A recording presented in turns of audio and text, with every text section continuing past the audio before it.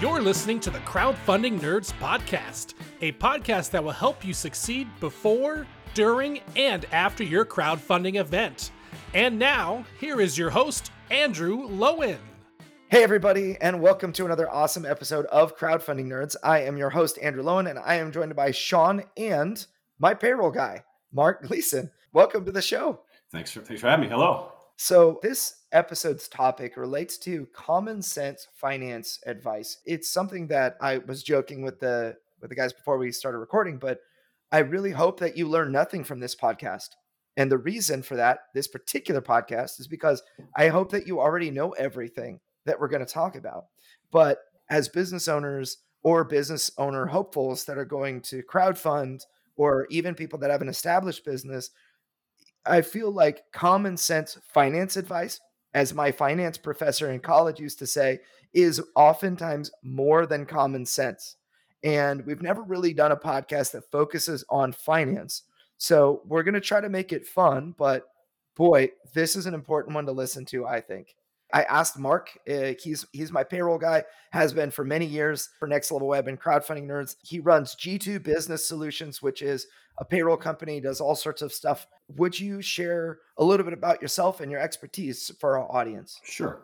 Mark Gleason. I am the owner, CEO of G2 Business Solutions, Inc. We help small businesses with, initially it was payroll processing, and in recent years have spread out into the world of credit card processing for small business, as well as HR solutions. Been in this field for over 20 years and know a lot, enough to be dangerous. So hopefully I'm an asset to you here today. So our first topic is accounting. We're going to talk about some basics. So first of all, accounting is something where you actually know what the heck your numbers mean behind the scenes. You should have an accountant.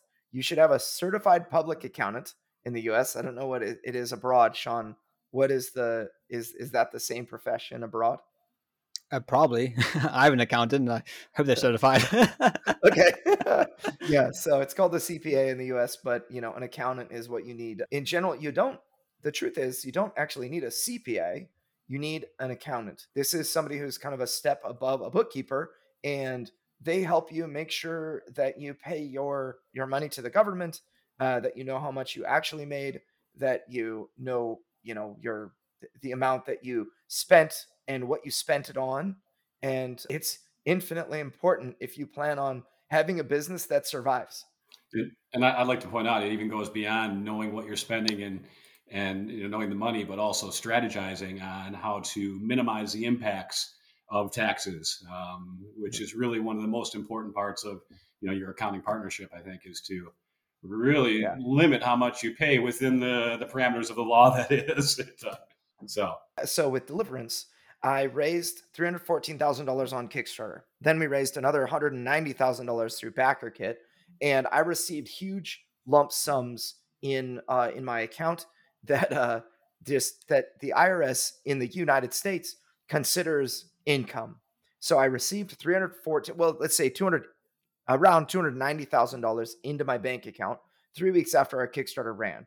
Then the year passed without me spending. I repaid the people that I owed for things like graphic design, art. People that were waiting for my money, the advertising services and whatnot. I also reimbursed myself for the marketing expenses that I had incurred.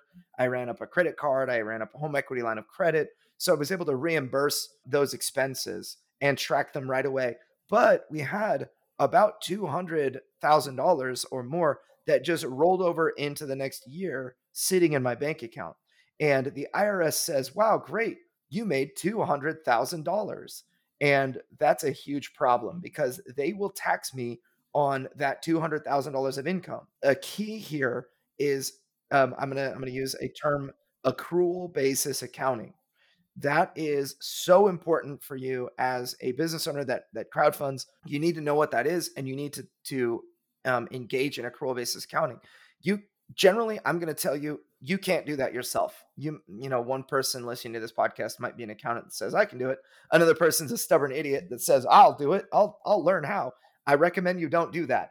I recommend you get an accountant that knows how to do accrual basis accounting. Accrual basis accounting, just so you know, is that you only record income after your expenses have been applied. So I have a huge manufacturing bill. I need to have the invoice from the manufacturer as to the amount of that bill.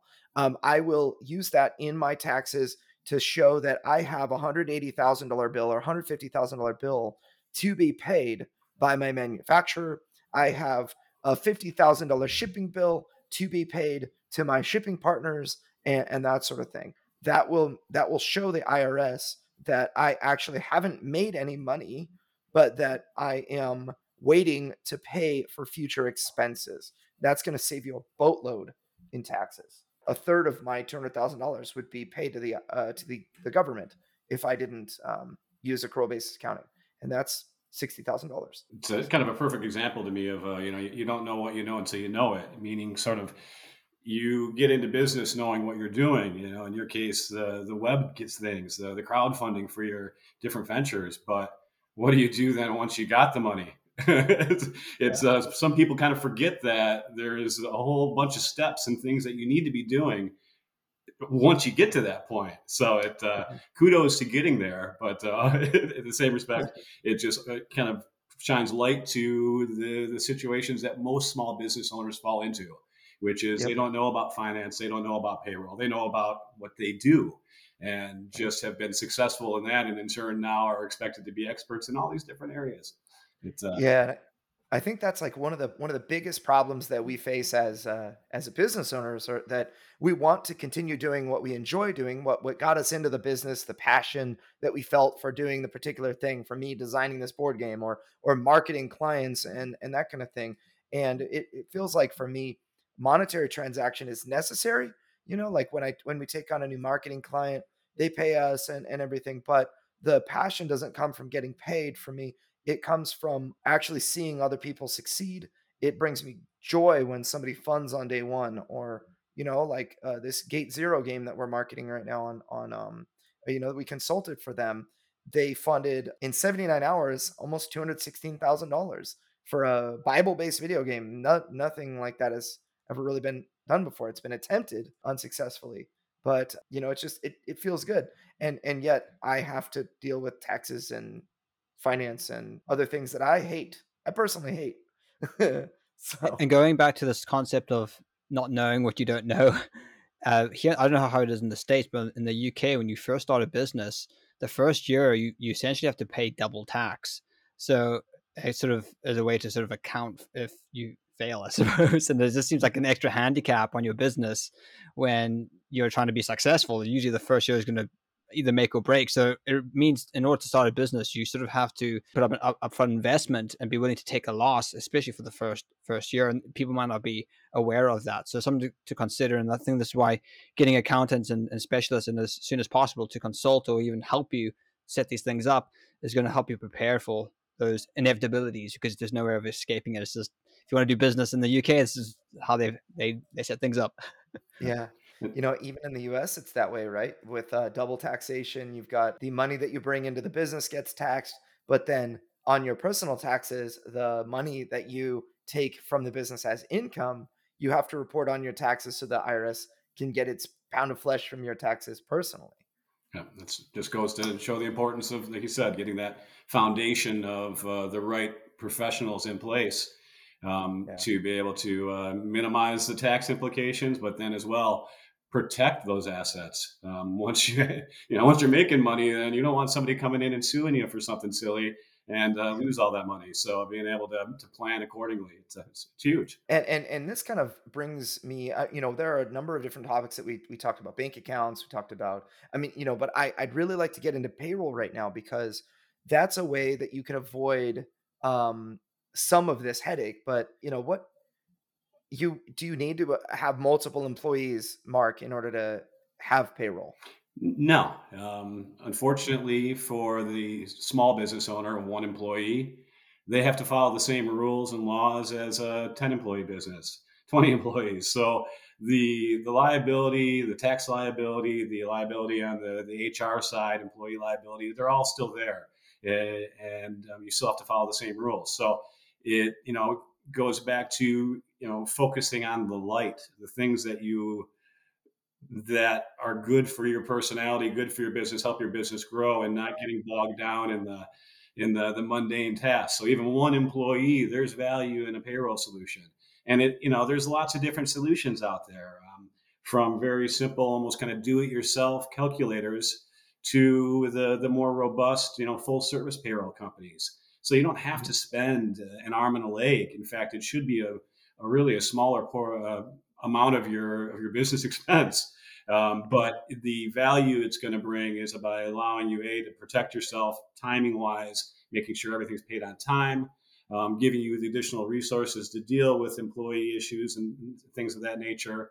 But also to focus on the light, which is growing the business. The revenue generating activities are really where the head of a business should be focusing, because you're driving the ship.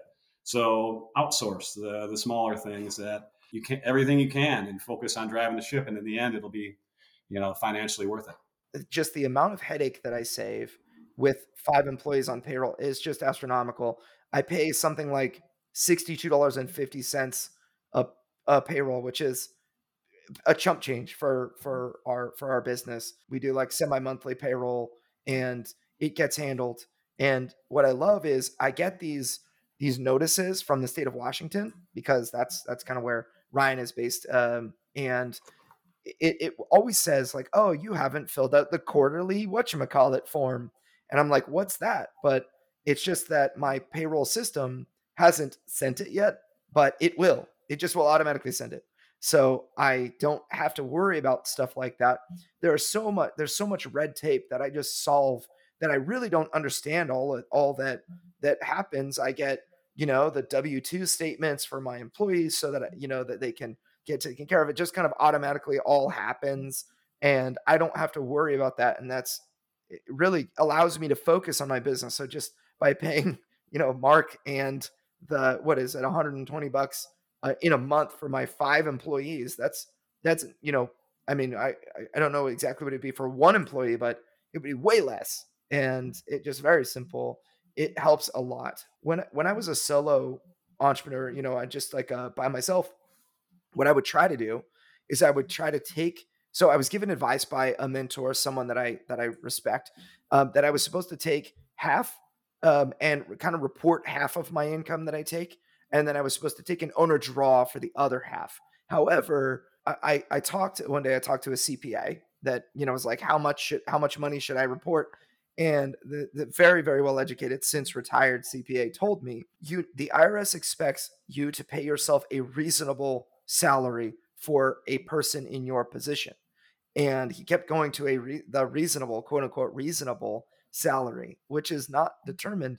However, if I'm paying myself, $10,000, but then I'm actually drawing $60,000 or $70,000 out of the business, what will happen is, if you ever get audited, they will find that, and you will owe a ton of money in taxes. And you have 7 years of time that you're vulnerable for before the 8th year you become kind of immune.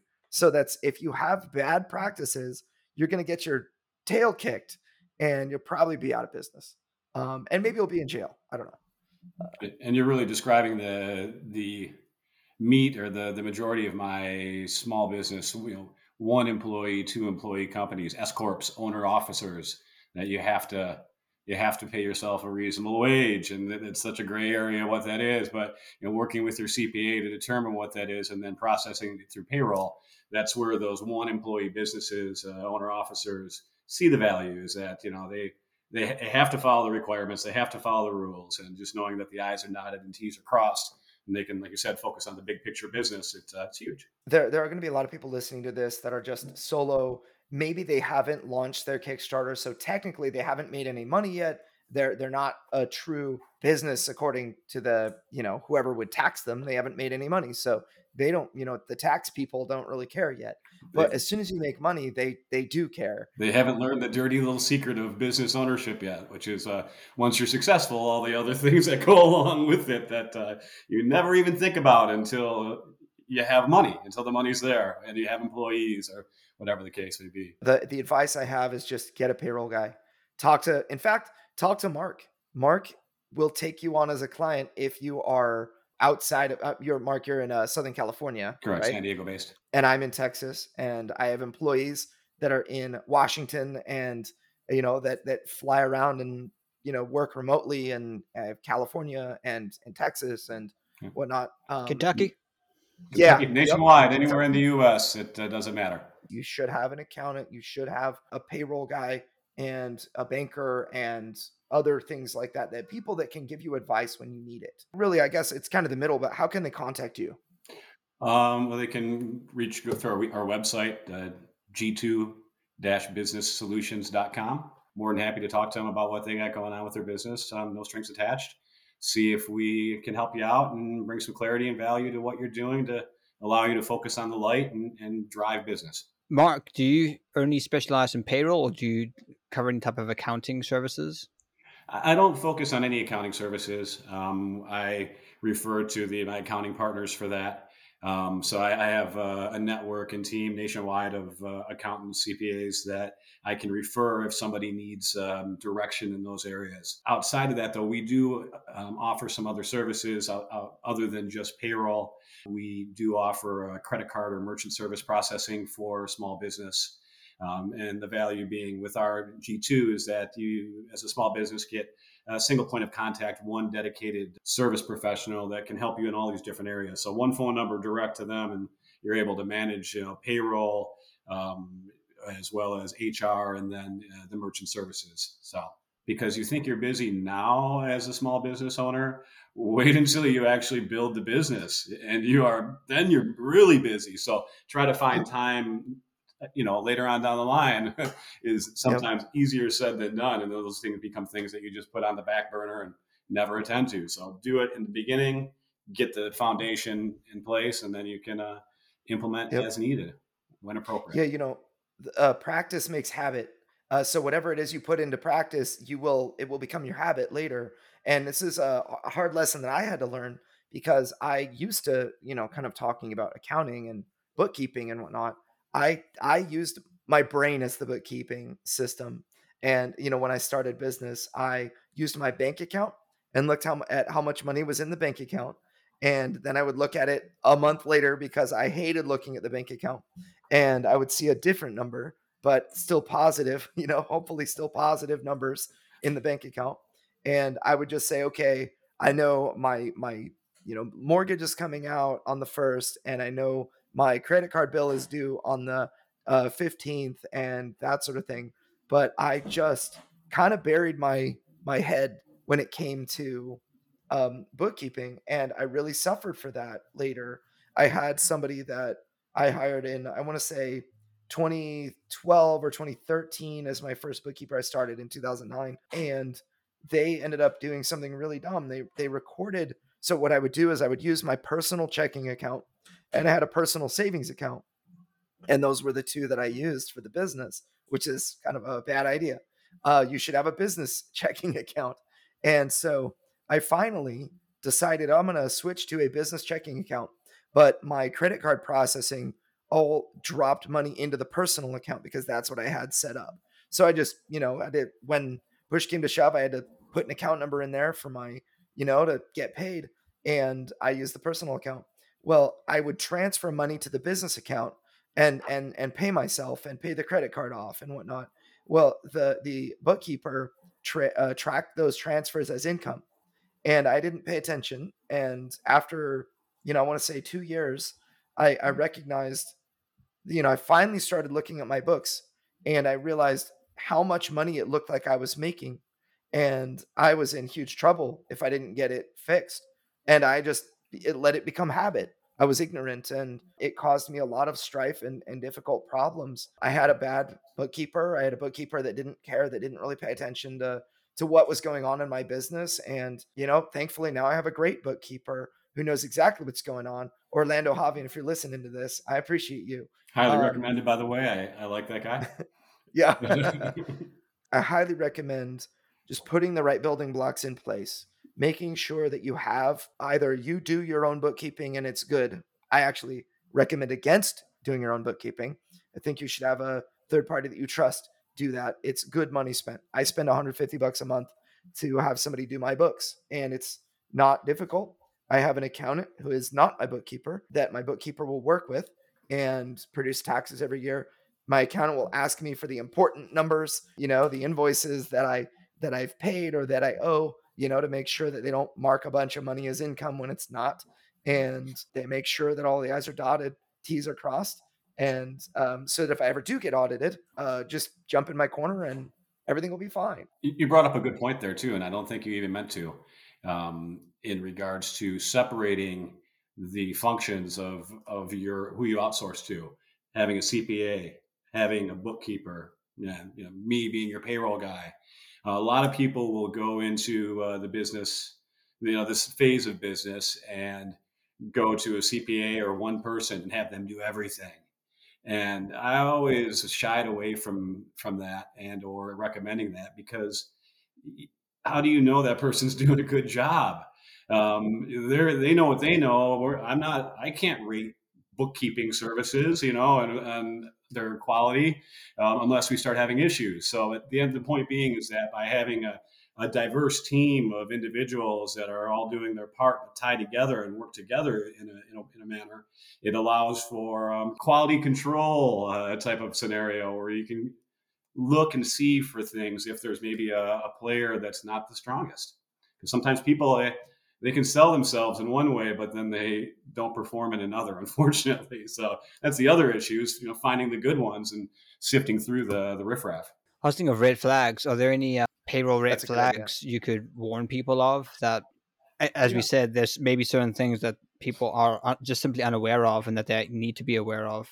There's so many different areas of concern or possible liability as a business owner, and when you're talking about payroll, red flags on the tax side. Well, pay your taxes on time. You have your quarterly and annual payroll taxes. Make sure they're in there on time. As far as an area in recent years that's been a hot topic is 1099 independent contractors. And that's a kind of a knee-jerk reaction for a lot of emerging or growing businesses to go that route. I don't have to hire them as an employee. I'll just put them as an independent contractor. Now, there's rules out there and laws out there that really determine who fits an independent contractor relationship. So making sure that you're doing your due diligence on that side. And there's it used to be called back in the day the 20 factors test, which is a list of 20 questions back in the day that the IRS would ask to determine whether or not it's an independent contractor or an employee relationship. So making sure you're speaking to somebody who understands that or going through that when making that determination. But outside of that, I mean, there's no red flags in payroll unless you're not doing it and not doing it right, which means you're not outsourcing. Yep. Now, on the employee side, employee relations, HR side, there's all sorts of things that you can get yourself into trouble with. Not paying minimum wage, not paying overtime, and not calculating overtime and wages properly. As a small business, put the pieces in place. You don't know it all. You'll never know it all. Even I don't know it all when it comes to payroll. Kind of a side story, when I was younger, in my younger career, I owned a mortgage company for a while back in the late 90s, and started once again, just me, up to all of a sudden, boom, here I go. I got 30 employees.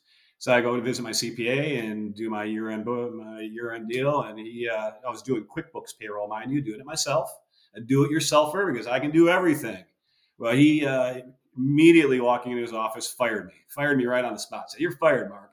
And I was a little bit nervous by that because your CPA shouldn't fire you. But he was saying, payroll, you're never doing it again. You're going to outsource this. He gave me a card to a local payroll company. I used them.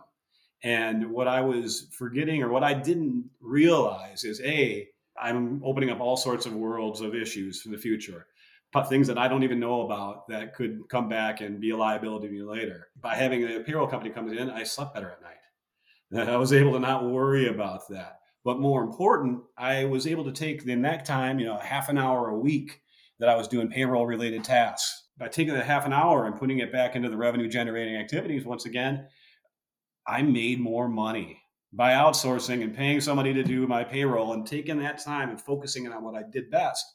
I made more money, and it was very quick for me to see. So don't trip up over the pennies to when there's dollars out there to be had if you just do it right and set the right, as we were saying, set the right foundation.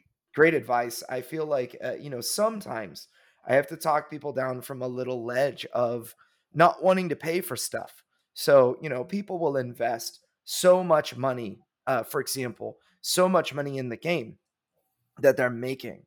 And then when it comes to marketing, they invest nothing comparatively.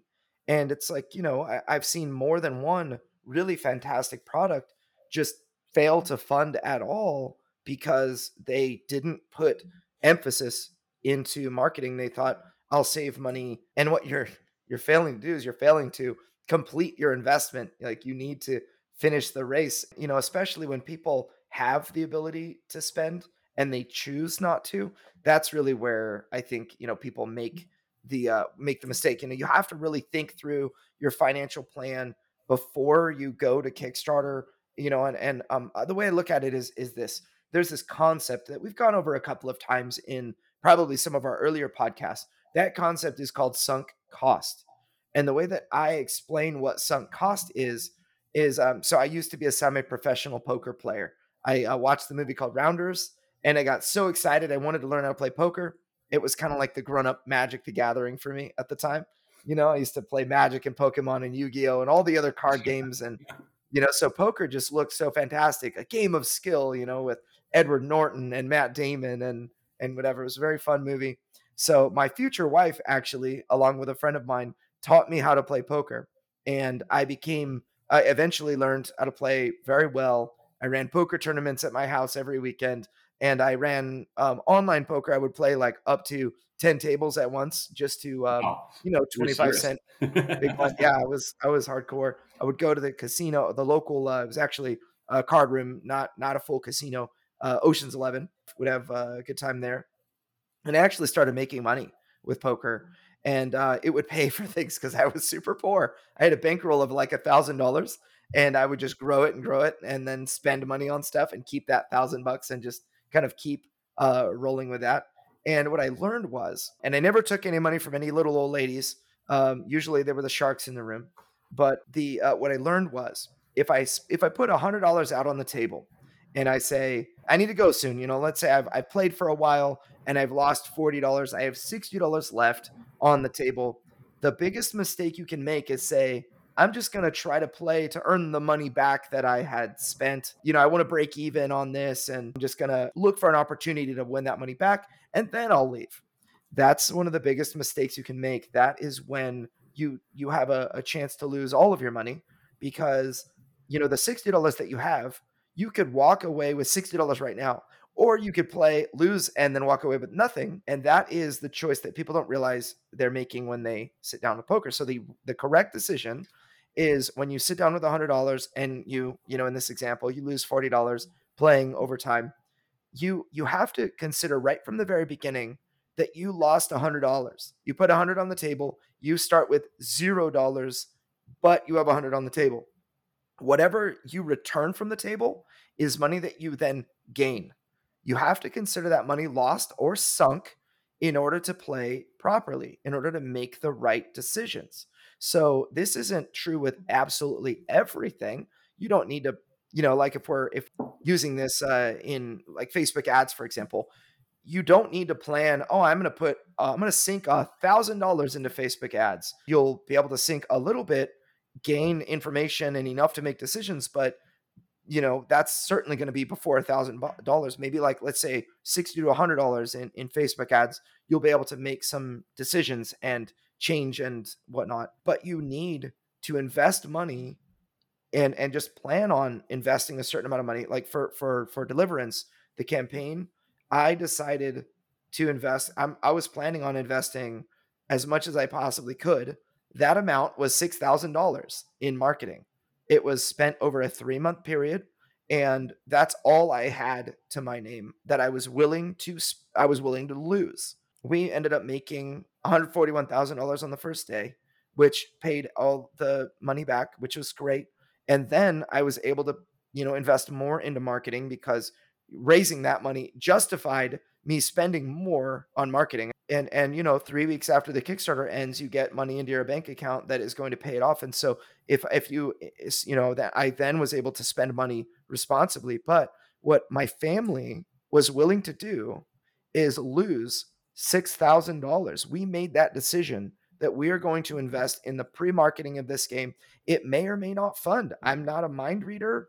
I have a great inkling of plenty of signals that show me the game is doing well, that people like it, and that kind of thing. But I don't have any guarantees. You don't have any guarantees in life. You need to plan on sinking some money so that you can achieve what you need to achieve. I just feel like it's kind of people that try to dip their toe in and get the results of viral success are actually shooting themselves in the foot. So, Mark, I think that it's important to trust experts, but I also think there's a danger where all trust is thrown into experts. As you said, I think people need to know a little bit to be dangerous, to know that they are dealing with someone who actually is qualified and can actually do a good job. So, is there any resources that you recommend that people can maybe just familiarize themselves with some of these concepts, even if it's rudimentary? I think it probably would help people. Can you direct people to anywhere where they could learn a little bit about this too, as you said, be dangerous, so that when they are dealing with a professional in this space, they can say, okay, I can trust you. I know that you actually know what you're talking about. I think that really, for me anyways, comes down to your network, having a network of individuals that you can trust. And, how do you get a network, right? Because everybody is a stranger until you meet them. For me, it's about looking at other, when I was growing my business, looking at other business owners that were successful and, asking them questions about who did they talk to, who did they refer to for these things. In my particular case, my clients get the benefit of me and that network already built in. So if they need something, whether it's payroll related or even something completely out of left field, like artwork for your office space, I have people that in place that can fill those needs that are trustworthy, that I would trust for myself. So unfortunately, to answer your question, I have no answer of where you could send somebody, because there's the number of situations and number of things you have to deal with as a business owner is so varied. Going from, my wheelhouse, payroll, finance, to selling your advertising, marketing, whatever. And so it's all about, I guess, really what I would say is for the starting business, find somebody you trust that's successful, and sit down and have a talk with them and pick their brains about who do they know. And you'll be surprised. They may be able to direct you to those professionals that you can take their word as, to the bank, and know that they're, truly understand their craft. There are a couple of community resources that I found to be very helpful for me personally when I was starting up, and, when I needed to get, when I wasn't sure who to trust on a particular issue, I actually went to Reddit, because on Reddit, I was able to create just a secondary account that wasn't linked to anything that was, me personally. I wanted to ask a question anonymously and, here and there about really serious personal finance issues or business things that were very important, that might also make me look bad, if people were to know who I was at the time, always in relation to just novice finance questions. And I found that the small business subreddit, the entrepreneur subreddit, and the personal finance subreddits were very, very helpful. I find the communities in those places are actually quite helpful and very just encouraging overall. Reddit can be a place that is just where you get trolled really hard for any kind of self promotion. You get trolled really hard, but when you're asking an honest question, or you want to know, you want to gain resources for something, there are a lot of resources that are already there in those places in relation to finance. People that are very, very helpful, that will actually answer your questions. People don't troll for no reason on Reddit. They always troll because of you're trying to sell something or whatever. But if you ask a genuine question, they will be very, very helpful. It's one of the things about that community that I find such a conundrum, so juxtaposing, such an oxymoron. Like, Reddit is so helpful, but they're the most hardcore trolls on the internet. are Redditors. I actually think that everyone on Reddit is a Dota 2 player. I've never tried to Reddit for that, but it got me thinking about, more locally for small and emerging businesses, reaching out to the local avenues, being Chamber of Commerce for one, allows you to build that network, but at the same time also market your business or what you're doing to your local market, which typically should be your starting point. Start with around you and then work out from there. But then, as well, there's other things even more, and you know about this one, Andrew. That's organizations like BNI, which it has its place to really allow you to supercharge your network of business professionals almost overnight. But there's costs and requirements that go along with it. There's strings attached, so to speak. So, but both of those on a local level, as well as then doing Reddit, I think you'd be able to, even if you had no network, you could very quickly be a networker. Well, even our crowdfunding nerds community, I'm sure there's lots of people who are in the same country as yourself, in the same boat. So that might be good to ask there as well. Mark, would you be able to answer any questions in our community if people had them after this episode? Is that something you're willing to do? By all means. I run my business to be a resource to small business. So, whether or not it's a potential client, it doesn't matter, because maybe today they're not a potential client, but 5 years from now they've grown it into where they want it to be, and they're going to need some help.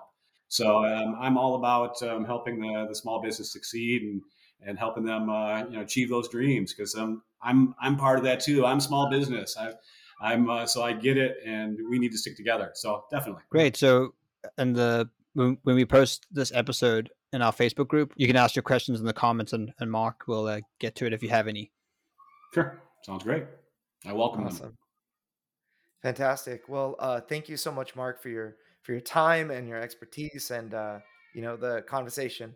I hope that everybody listening to this enjoyed the difficult navigation around the topic of general finance. But if you have any additional questions, I think that these are the types of questions that relate to finance are oftentimes neglected by people in our industry because we like to do the fun stuff.